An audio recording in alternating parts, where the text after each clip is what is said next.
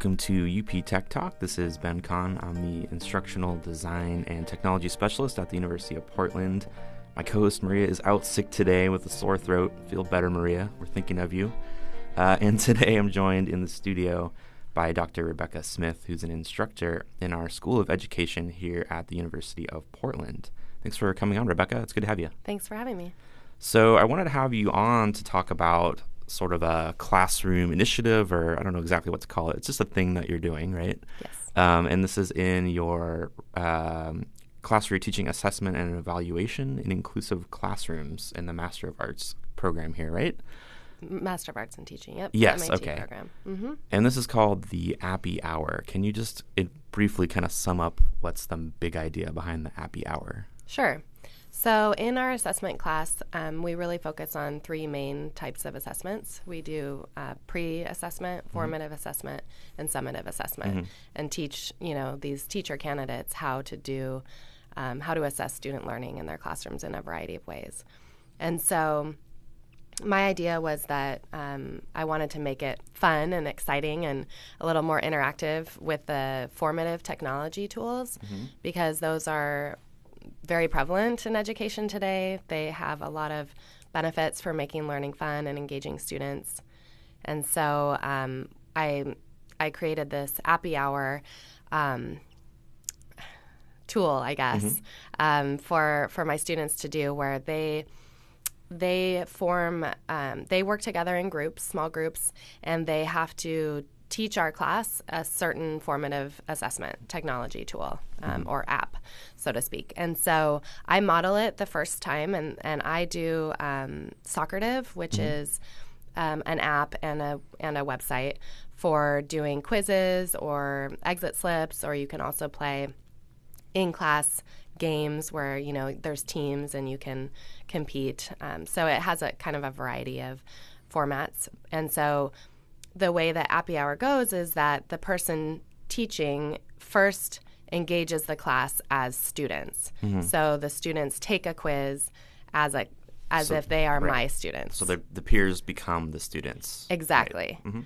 So the class takes the quiz, and it's just for fun, and it's short, and it allows them to feel what it's like to be a student using the app.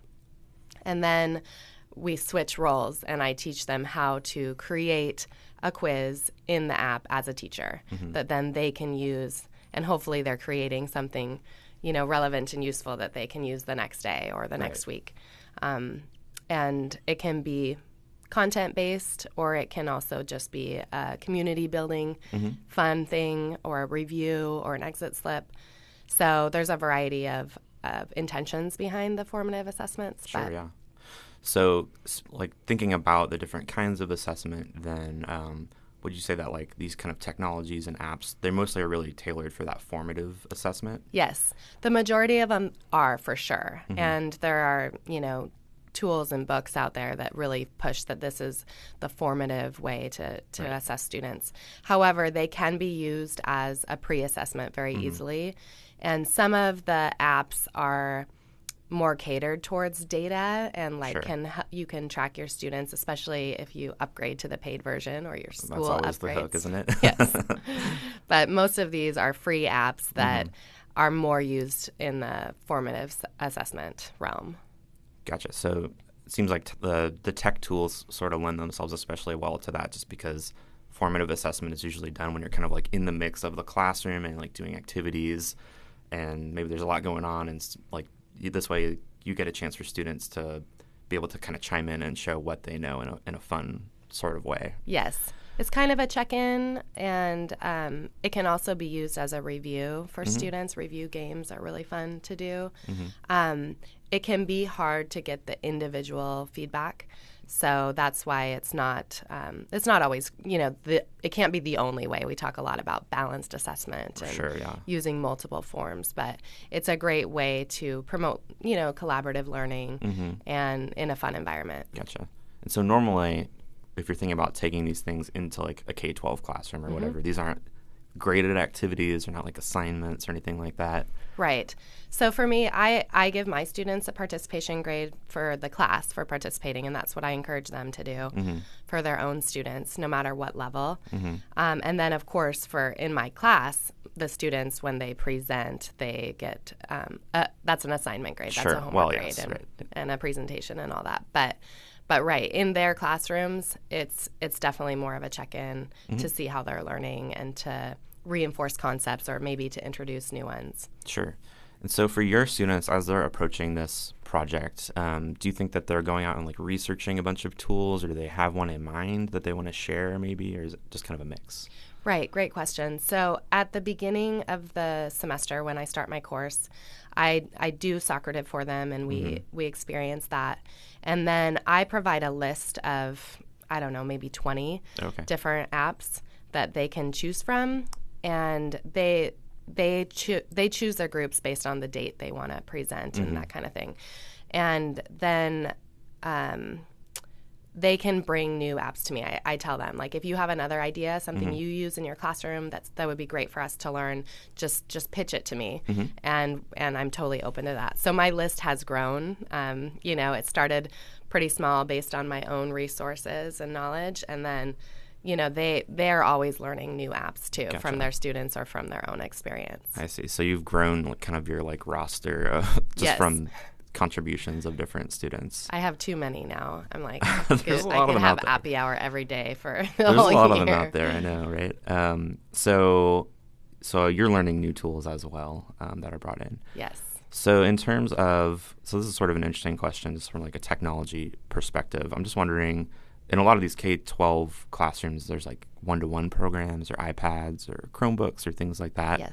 How do you deal with that here at the university level? Because we don't necessarily have like a policy around that, or we're issuing iPads to every student or everything. Are you finding that students are always bringing their devices and that you can count on that? Or are you like checking out laptop carts or things like that? Yes, that's a great question. I find that all of my students do have their own, mainly laptops. Some use iPads, but the majority bring a laptop to class, and that is a requirement to bring some type of device, and I make that clear the first day of class and on the syllabus. But I always write in the syllabus and tell them that if that's a financial difficulty for them, that the help desk checks out computers for free for students, and so. This idea of technology in the classroom is definitely an equity issue, and we address that in class. Some of their schools are one-to-one, a lot of Chromebooks, a lot of iPad schools, and most of the K-12 schools don't do laptops. Usually they're, tablets of some sort. But some schools don't have that access, and so that was a feedback criticism or critique I got from my summer class saying, my school doesn't have access to technology. It's a big effort for me to check out, the cart or go to the computer lab. And so this Appy Hour, technology-based apps felt like it was taking too much time. She said she would rather have... She wanted to focus elsewhere. Yeah, focus elsewhere or also broaden it to non-technology formative assessments, which I thought was a great criticism. However, I think this semester then I have reconsidered the way that I run it in my class, and we don't do it quite as much. I've pulled back on the time I gave to it. But I do think that you have to accept that we're in the technology world, and that kids are on their phones or computers or video games all the time, inside, outside the classroom. And so I really believe that in education we have to say, like, these tools can be used for learning also, and not just for entertainment or social networking or whatever. You don't want to be the one that's kind of like putting your head in the sand and saying, like, well, there's no place for technology in the classroom. Exactly. You might feel like you're getting a little bit left behind there. Right. So I kind of want to push my students to say, even if it's not maybe as convenient, they don't have one-to-one in their classroom, that, then maybe you just need to plan once a month that you're going to have this Kahoot, game to review. So I know. Students love it. I know. So. Actually, adults love it too. Yes, I know. I've played it too. And whenever we do it, it's really fun. Cool. Okay. Well, what, if any, kind of takeaways, because you did this for the first time over the summer, so it actually sounds like that was a good takeaway. Was there anything else that you kind of learned by seeing students kind of participate in this model? Yes.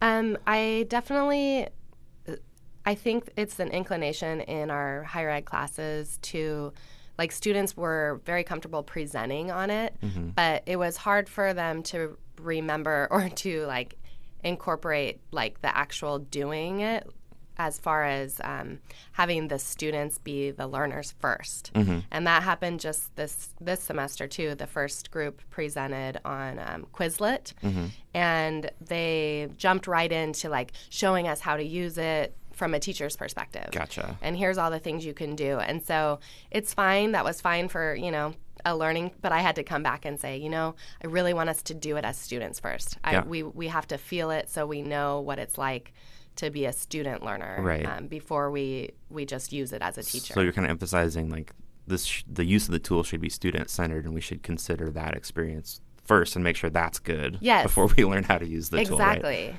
Right? That's a great point. So the next group that just did last week, they did it's called Factile, and it's basically Jeopardy. Okay. And so it was really fun. They created a Jeopardy game based on our class content, so it was all about assessment, and they used our textbook for their questions, and we had teams, and it was just fun. Like, we did it as students first, and so that's really important, I think, so that we can see both sides and make sure that the learning is really happening. Awesome. And so in general, you would say that the reaction from the students was positive about learning about these tools? I think so. In the summer, I gathered a lot of feedback throughout the summer about Appy Hour, and made adjustments as I went along. And then for this semester, we do it about every other week instead of every class, because the semester is also longer. Yeah. But I've also, I feel like the students, they get excited about it. In the summer class, I think it might have been the timing of the class, but they actually brought in apps, apps, like appetizers. Oh. Because I was like, if you want... I misunderstood the assignments. Right. I'm like, it's not happy hour. Like, we're not going to be, drinking, but if you want to bring snacks, that's fine. And then someone was like, let's bring apps, and they were super excited. And so they would bring in food, and it was a really fun, festive environment. During the school year, it's a little different. My students come from teaching all morning. Right. They already ate lunch, so they come at 1, and they're tired, and they get engaged. Like, it's fun. We do it at the beginning of class. And I did, in the summer, I kind of I tried out, beginning of class, end of class, middle of class. And I got feedback on that, too. And people liked it at the beginning as kind of a starter. I think that makes sense. Yeah. Because it is, like, fun. It kind of forces everyone to come out of their shell a little bit. And it's, they're kind of inherently social experiences. So. And it's super nice for me. Like, I love when I can turn my classroom over to my students, especially because my students are all teachers. Sure, yeah. And so it's really fun to see them teaching. And they kind of transform into their teacher voice and their teacher. They like wear appropriate, teacher clothing, and it's just, you kind of see them in a different way, and you're like, oh, now I know how it feels to be a student in your class, and I can give them that feedback and be like, it's really fun to listen to you. You're really engaging. Your voice is really, whatever their strengths are, they kind of come out. I see. In their own teaching, and that's really fun to see. Awesome. Well, I have to admit, I was. Since I have Moodle access, I was lurking in your class a little bit, and I looked at some of the forums where people were sharing what they'd done, and they had some really great contributions, and they were actually making guides about how to use the different apps, and it was just really cool to see. So I think great job with Appy Hour. I hope to see it continue and for other people to help kind of learn from what you're doing as well. Thanks. Okay, so I think we're going to move on to the next segment of the show. We normally do what I call the app pick of the week, where we just choose like a smartphone app or a gadget or whatever that is kind of like been fun for us over the last weeks or months. But since we're talking all about assessment apps today, I thought we could do an assessment app of the week. So did you have one that you learned about that you especially liked, or you have one that stands out to you as your favorite? Sure. So last week, my students did Quizlet, and they also did it in the summer. And this seems like a really great formative app for teachers, and it has a lot of variety in it. You can do movies, maps, you can do matching. It's really great for foreign language classes because they have flashcards. Sure. And so you can do a lot of the drilling with the flashcards. You can also they presented like a picture of maybe a dining room. And so then you can label in another language, label all of the parts of the dining room. Yeah. And so it's kind of like practicing vocabulary.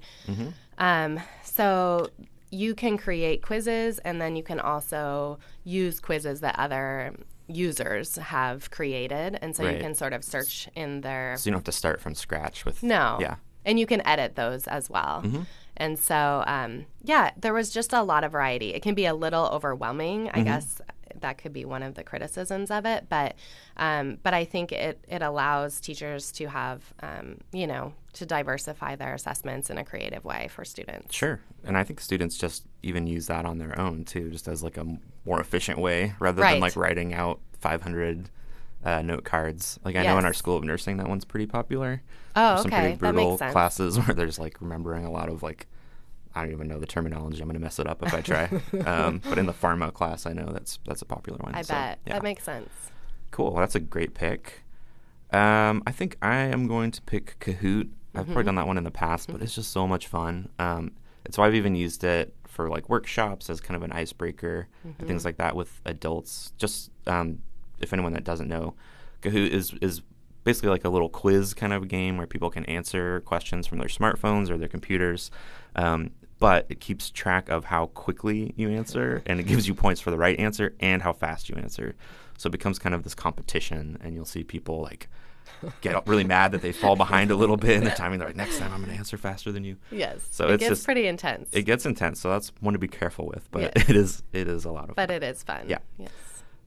All right, well, that's pretty much going to do it for UP Tech Talk podcast, the podcast where we explore the use of technology in the classroom, one conversation at a time. You can visit our website at sites.up.edu/techtalk. If you're on social media, you can find me at TheBenKahn. That's TheBenkahn on Twitter. You can also follow Maria at Herbfarm. That's ERBFARM. And Rebecca, I know you're on Twitter as well. Would you like to share your handle? Sure. It's Rebecca A.D. Smith. Awesome. Well, thanks so much again for coming on. It was a lot of fun talking to you. Yeah, it's great. And for listeners, thanks for tuning in. We'll see you next time.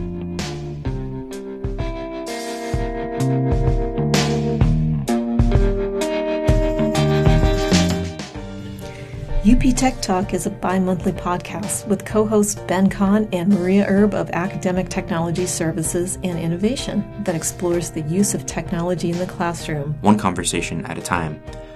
We invite you to subscribe to the show on iTunes and Apple Podcasts or Google Play Music. To continue the conversation with us on social media, you can find Ben on Twitter at TheBenKahn and Maria at Herbfarm.